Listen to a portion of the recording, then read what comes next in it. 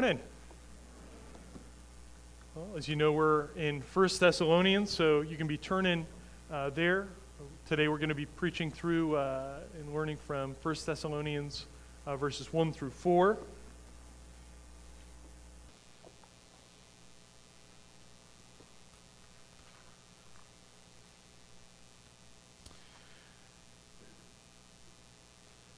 Don't shoot the messenger, right? That's a popular phrase that is used by people when they have a message, but they realize the response of the people who they're giving it to, right? They realize it's a message that ultimately, I'd rather not tell you this. I understand it's going to make you mad. Don't shoot me over it. It comes from somebody else, right? And they realize that declaring a message is actually dangerous business, because the person that they're declaring it to ultimately can take the offense personally and say, well, you're the guy who told it to me and I'm mad at you, and so ultimately, you're in danger. And I think as we go through our passage today, we're going to see why the messenger, even though he knows that he potentially could get shot, right? Don't shoot the messenger, potentially get shot. Why he gives the message anyway, right? Why, if you were a messenger and you realized you were delivering the sort of news that could put you in danger, why would you do that? I think Paul is going to explain that to us today. So let's start 1 Thessalonians chapter 2, verses 1 through 4. For you yourselves know, brothers, that our coming to you was not in vain. But though we had already suffered and been shamefully treated at Philippi, as you know, we had boldness in our God to declare to you the gospel of God in the midst of much conflict. For our appeal does not spring from error or impurity, or any attempt to deceive, but just as we have been approved by God to be entrusted with the gospel, so we speak, not to please man, but to please God, who tests our hearts. The first thing that we see in verse 1 is that he didn't come in vain. Right? Our coming to you was not in vain. I don't think anyone ultimately desires to do something in vain. Right? If you're at your job and you're trying to accomplish something, and in the course of that, it becomes obvious to you that it's going to affect nothing, that nothing's going to change. Essentially, your heart sinks down in your chest and you wonder, why am I even doing this? Right? You say, well, I'm doing this in vain. Why do I even continue to perform these tasks when ultimately they lead to no effect? And that's because all of us, I think, ultimately desire that our actions would be effective, that they would have a result. Vanity, man, why would anyone practice vanity? Well, sometimes we do vanity, not ultimately because we know it's vanity, because in our minds we deceive ourselves, right? Well, if I do this, maybe this is being effective, this is changing. So ultimately, in our minds, we think we're not doing something vain, even though it is. So what is the rubric for vanity? How can I determine whether something is vain or not? And Paul's going to give us just a little glimpse, right, about what vanity is, right? And ultimately, that has to connect to this message, right? So, obviously, he doesn't think the message that he's proclaiming is vain. Because if he thought it was vain, he wouldn't even go. And I think we'll make a suggestion up front, and we can see if the text bears this out or not, but the rubric that he suggests for vanity is that it has some effect. It has some weight. Something is going to ultimately change because of it. So the application here, right? First thing we can see is no messenger goes to declare anything to anyone if that messenger thinks what he's declaring is vanity, that it doesn't mean anything at all. And just for us, and this is the first step. How can I declare this message when I don't even think that it's going to do anything for anyone?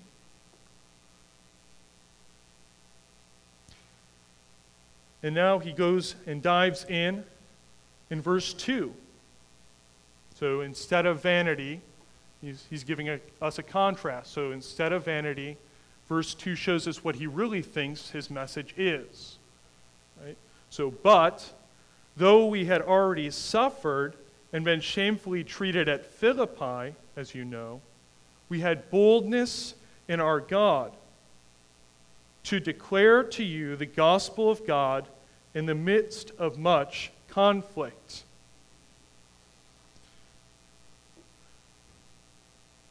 The first thing that he shows us is who the message is from, and ultimately is connecting that to the power that he uses to declare that message. Right? He calls it the gospel of God. He doesn't say, and let's translate that word. What's gospel mean? It means good news. So he's a messenger with good news, but he is not the source of that good news, but he is the one declaring that. The source is from God. We see also, so it's not vanity, but this message is from God, and that gives it an ultimate importance. So as opposed to being any sort of message that is unnecessary, it's from God. And so the source indicates the importance of the message he's giving. And here's the message that he delivered, right? So he's telling us at Philippi, and then he comes to Thessalonica, and he delivers the same message, this gospel of God, and ultimately he goes on to Berea. And we hear this in Acts chapter 17. If you want to look at the background of Paul's missionary journeys, you can follow through with this. Right, but what do we hear? So he goes to Philippi, and he tells us here, and we learn in Acts, that he is not treated very well. He has a lot of difficulty at Philippi. And yet, right, he's telling him, and yet I came to you at Thessalonica. Well, and what happened there, right? He gets chased out of town. Well, and he moves on to Berea. Well, the Thessalonians are so incensed that they don't just stay home and say, well, we got rid of Paul, that's great. They hear, oh, he's in the next town? Well, let's go chase him out there too. Right? And you're thinking, Paul, what are you doing? Don't you learn? You know, you go to Philippi, you get treated poorly because of your message. You go to Thessalonica, you get treated poorly because of your message. Something's got to change, Paul. You keep doing the same thing with the same poor result. Either you're ignorant or stupid, or you just get it through your thick skull. Change something. Right? Maybe you should get a different message. Maybe you should change the message in some way that when you go into town, you aren't getting chased out. So these people, they'll listen. But we know that's not true, right? Paul isn't ignorant or crazy to continue to deliver the message at Philippi and get chased out. He gives the same message Thessalonica, gets chased out, and delivers the same message at Berea. He's not crazy. And why is that? Well, it's because he is a messenger with a message. He is not the guy who creates the message. Right? So he shows up to Philippi and he says to them, guys, here is the gospel, the good news of God. And this is the content, a rough content of what the gospel is. Right? He tells them, he stands before them and he says, you're not as good as you think you are. But God is far better than you know. You're not as good as you think you are. Because you work evil deeds. You sin against the living God. You sin against your neighbor. But God is far better than you know. Because even though you're not as good as you think you are, God is so good that even though He didn't have to, He sent His Son to die for the punishment of the wrong things you've done. And if this is a new message for you, if this is something you've never heard, I would strongly encourage you to talk to someone about this. We're going to have elders available after the service if this is something you want to know more about. But you can see how this message could potentially get him chased out of town, right? This message where he's telling people, you're not as good as you think you are. Well, some people, they're thinking, you know, Paul, you're right, and I'm so grateful that God has done this for me. But there are other people. There are people who are sitting before him, and they're saying, Paul, you don't even know who I am. You don't know how righteous I am. You know, I'm nearly perfect. And you're willing to come in here and say, I'm not as good as I think I am? Well, certainly, that could get you chased out of town. But why? But why declare that message other than he is a messenger declaring the thing that he must? Right? He's not the one who controls the message. He's just the one who gives the message. And that's why it's very important that we specify this is the gospel of God. This is not Paul's gospel. This isn't Silvanus' gospel, Timothy's or John's or Peter's. This is the gospel of God. And that is its source. And so Paul cannot get creative with the content. It reminds me of in ancient times, people used to seal letters and scrolls with wax. So they would take a candle and they would drip wax onto the seal, the place where the paper met, and they would take a ring. And this ring was very unique. It was the mark of the person who wrote the letter. And they would imprint this wax with this very unique seal. And this is a way of showing that this is an authentic letter from the person who sent it. Right? So they would put this seal on it, they would hand it to the messenger. The messenger would go and bring it to the recipient. And now if the recipient received that, and the wax seal was broken, you could say, I call a foul on the play, right? Because that messenger perhaps could have opened and added to the content of that message. Or that messenger potentially could have opened and read that message for some sort of personal gain. But if the letter made it all the way from the hand of the author to the recipient, and that wax seal was still there, the person receiving it knew this is an authentic message from the person who wrote it, and I can trust every word of it. And here Paul is saying, I'm just the messenger. I have an authentic message from God for you. Right? But I haven't broken the seal and scribbled in my own handwriting to add to it, to soften it, to make it so that I am not in trouble, so you don't shoot this messenger.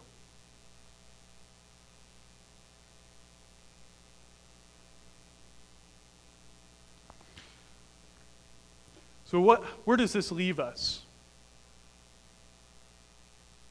Well, I think the first question is our gospel from God? There's so many things that people put their stamp on as being good news, right? And there's so many earthly opinions on what's good news, what's bad news. You know, we all have our own opinions, but when it comes to the message of God, there's no way for us, there shouldn't be. We shouldn't allow ourselves to break the wax seal on that message so that we can change it in any way. And our hearts are so inclined to doing this. Why? Because at the other end, the recipient is going to receive this message, and they potentially want to shoot the messenger. Right? And so we have, in some ways, a vested interest in desiring to change it, to tweak it, to quote unquote personalize it in such a way that it might not be the message that it originally was. And this is all of us. This is me. And how are we going to keep an eye on what we're saying, the message that we're proclaiming? And we have to be constantly coming back and comparing, right? Was the message I'm proclaiming the same message that was proclaimed in the Bible? We have to keep honing in. Is this actually the Word of God? Is this the good news of God, or is this the good news of Troy? Cheese for everyone. Good news, guys. And we can't allow ourselves to do that. And the second thing, this is the opposite of vanity, right? So Paul tells us he doesn't want to speak in vain. He tells us about this weighty message that is from God, right? So the person who it's from, the source, dictates the importance of the message, right? In medieval times, if a servant of the king wrote you a letter, you would respond differently than if the king himself wrote you the letter. And this is the King of all kings giving us a message. And so it shows the ultimate weight of the message. And the ultimate weight of this message is the exact opposite of vanity. But do we believe that?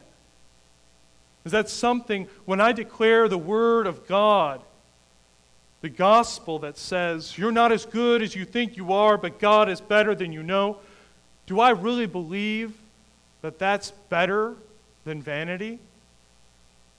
Where does that fall on our spectrum of priorities, of things that are important and worth talking about?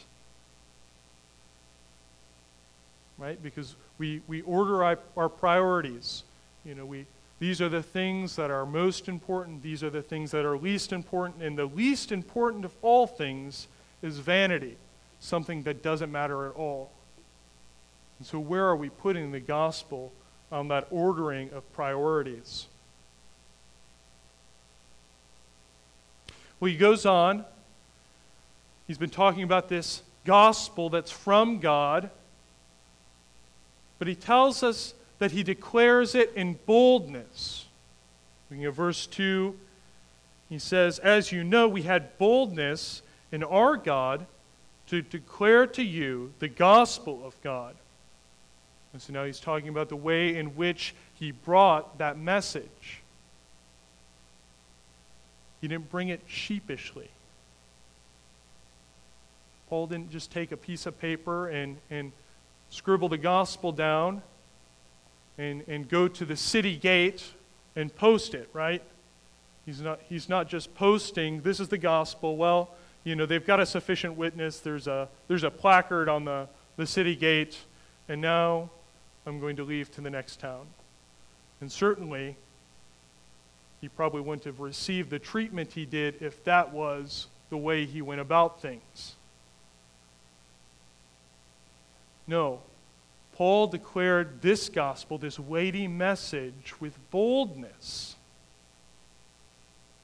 As we see, his custom was to go into a town, and he would go into the synagogue. So this is the place where Jewish people would receive teaching, and he would go and he would stand up in front of them, and he would declare the message of the gospel, right? And this is how he gets people angry with him, right?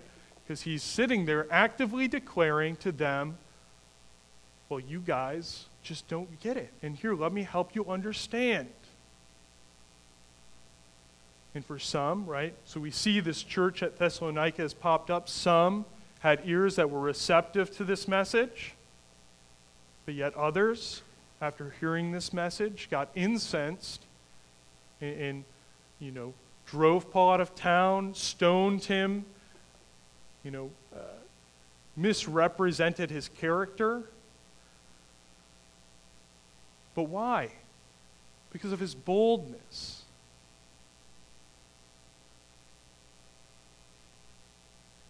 We have to remember, right, so he's bold, but where is the source of this boldness?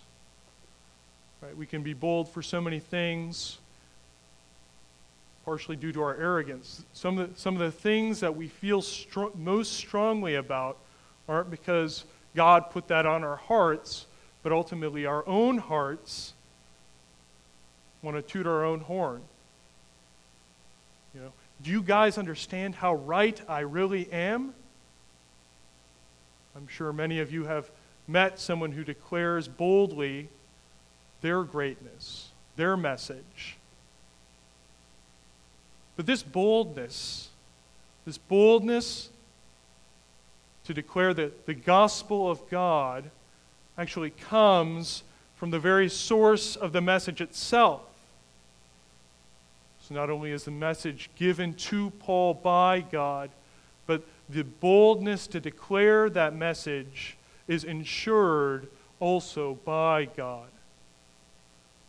And as we've seen in previous weeks, Paul's talking to the Thessalonians and he's saying, "You became imitators because of the power of the Holy Spirit in you, because of God working in you."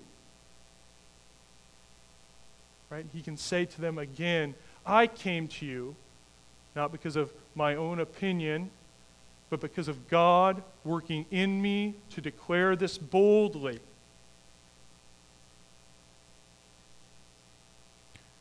A couple things to think about here. Do we boldly tell the message? Right? Are we active in going forth and telling people this is the gospel of God? This is hard. It's very difficult, and the culture is currently grating against any sort of message that says ultimately you're not in control, but there's someone bigger, better who is. That's also why when we think about declaring the gospel boldly, we have to think about the source of the boldness. Right? Are we praying, "God, give me boldness, embolden my heart to declare a very difficult message, right? We know, if we look at Paul's ministry, we know that our ministry of the gospel could well mirror his. And so are we praying, God, give me the boldness to do this? Because it isn't by Paul's own strength that he's doing this. It's by the Spirit of God working in him to go about the difficult work of giving this message. Now we'll go on to verses 3 and 4, which shows us the reason for the confidence of this message. Right? And he tells us two things. To make a summary of verse 3, it was not an error. Make a summary of verse 4, but it was God's entrusted message to us. And again, let's think about why we should deliver a message that we consciously know will make us suffer. So, right, if you were told that you will deliver a message and suffer, what are the reasons that you would choose to give that message? Well, in verse 3, he tells us the first reason why you wouldn't choose to give that message. It's not error. Right? So, verse 3, it tells us, for our appeal does not spring from error or impurity. We can also translate that as immorality, or any attempt to deceive. This isn't a reason why you would declare a message that would make you suffer. And that makes sense to us, right? How many of you have seen someone who's declared a message, right? So perhaps the stereotype of a used car salesman, right? He's about to sell you a lemon. And that message, the confidence that he uses in that message often seems very thin. Because he knows ultimately the message he has for you is error.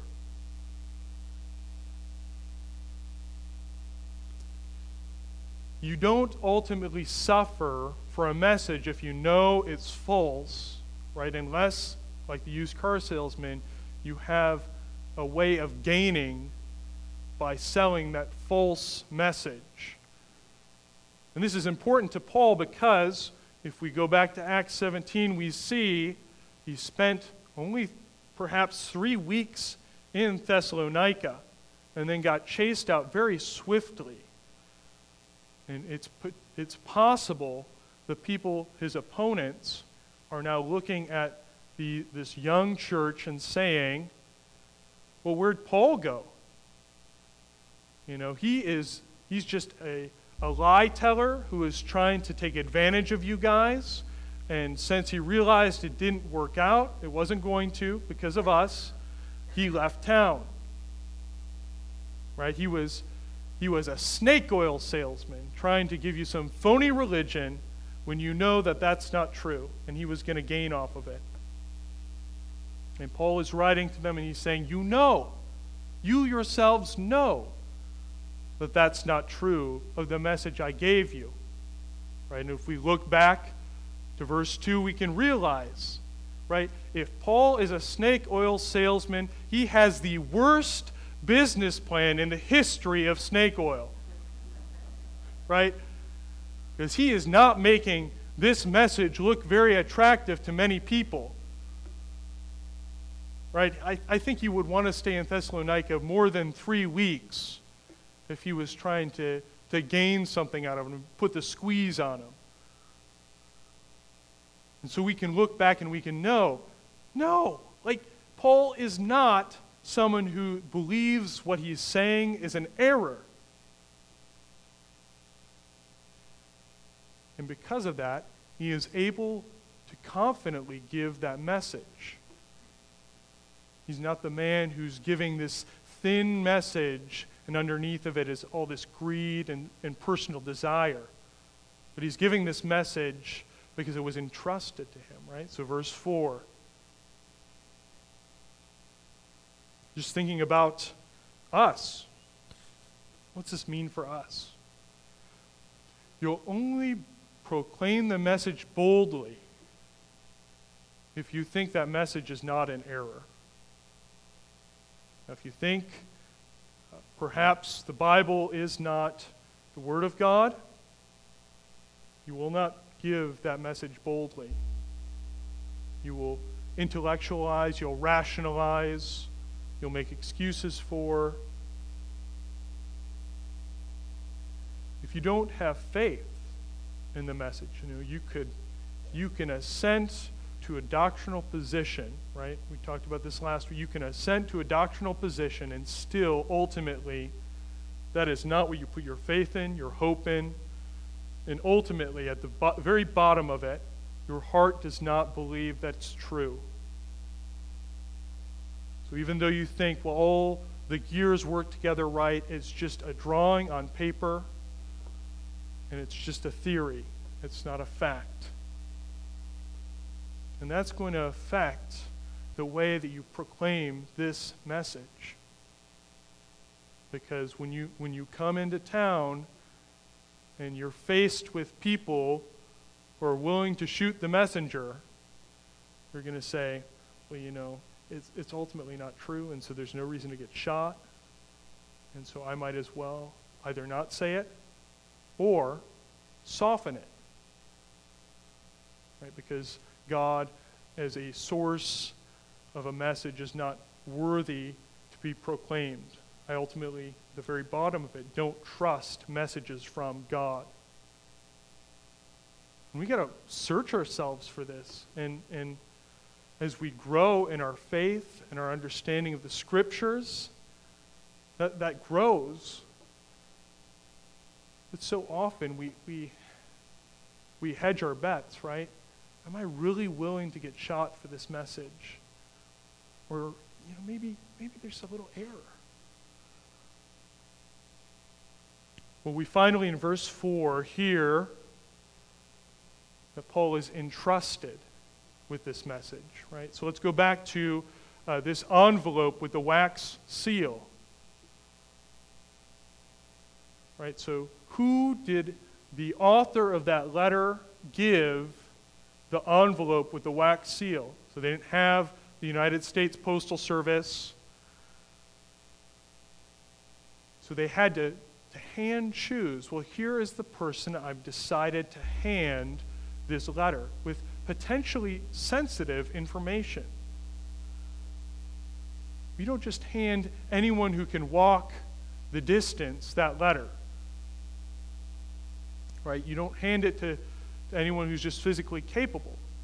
Why? Because they get that letter in their hand and they start thinking, well, how much do I really like Troy? If I were to backstab him, open this letter, use the contents to gain from his enemies, if I were to backstab him, I could probably get more money out of this deal. That's why you don't just hand it to anyone. You hand it to someone you trust, someone who you know their character is such that they are going to get it all the way to the other end without opening it. And Paul is saying here, so just as we've been approved by God, right? They've been approved. He's given them the gold stamp of approval. And since they have this gold stamp, now they are entrusted with this message.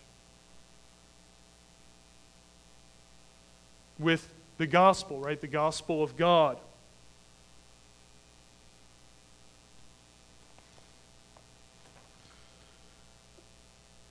And ultimately we see, right? So what's that trust based in?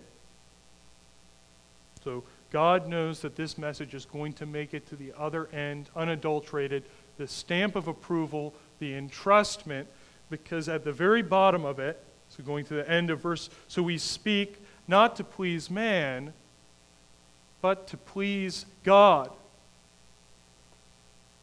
Right? So as a messenger, you've got to think, right? Well, why can that messenger be trusted? Because ultimately the person who sent him is the one he trusts or wants to please over anyone else who would want to intercept that letter. Any other person who might want to open it up and write something else in there.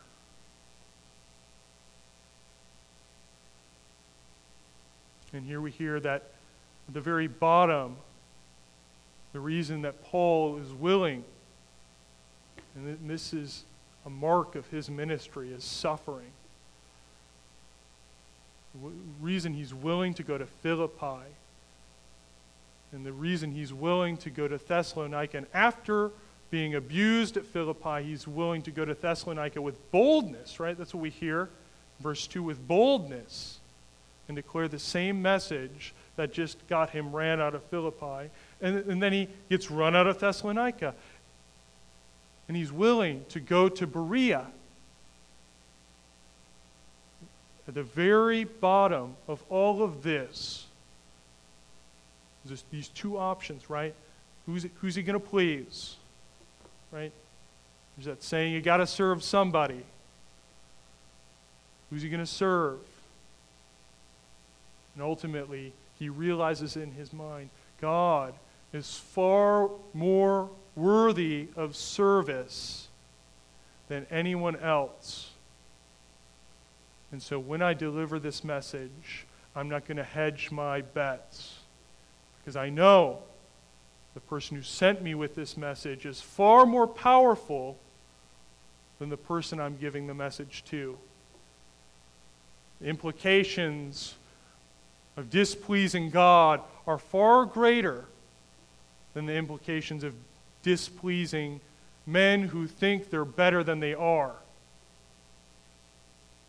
And so he's willing to go and to continue to give this message, right? Not his message, the gospel of God, even as he is abused, imprisoned.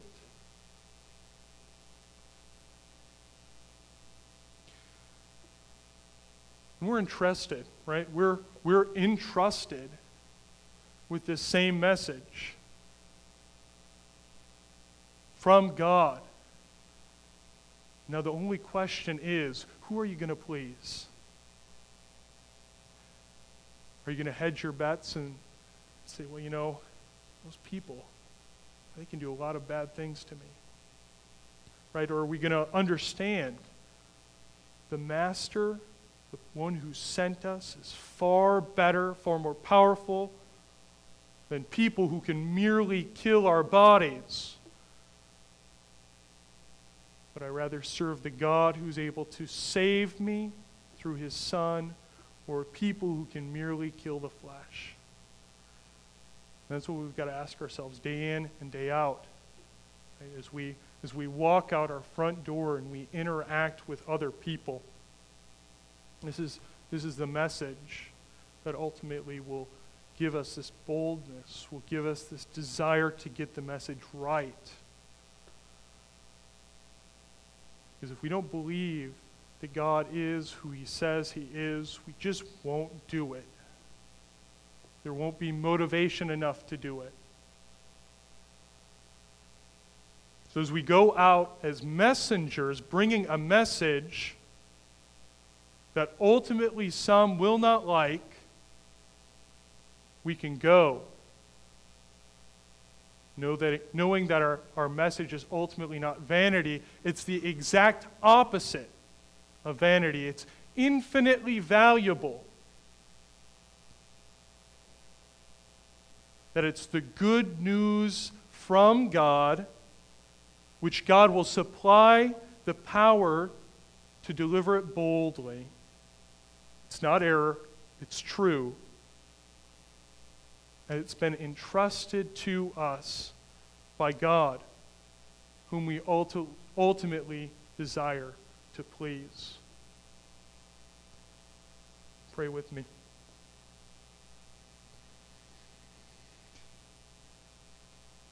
Lord,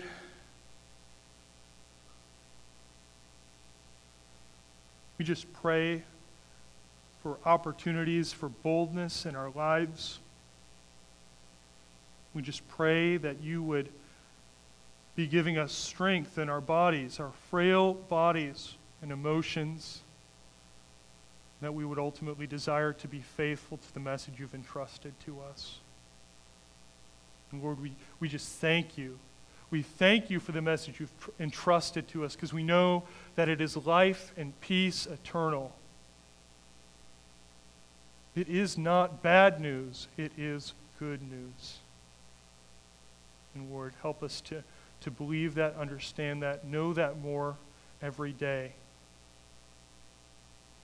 Lord, as we go about our lives, might you continue to grow us in all of these things. We just pray all this in your name. Amen.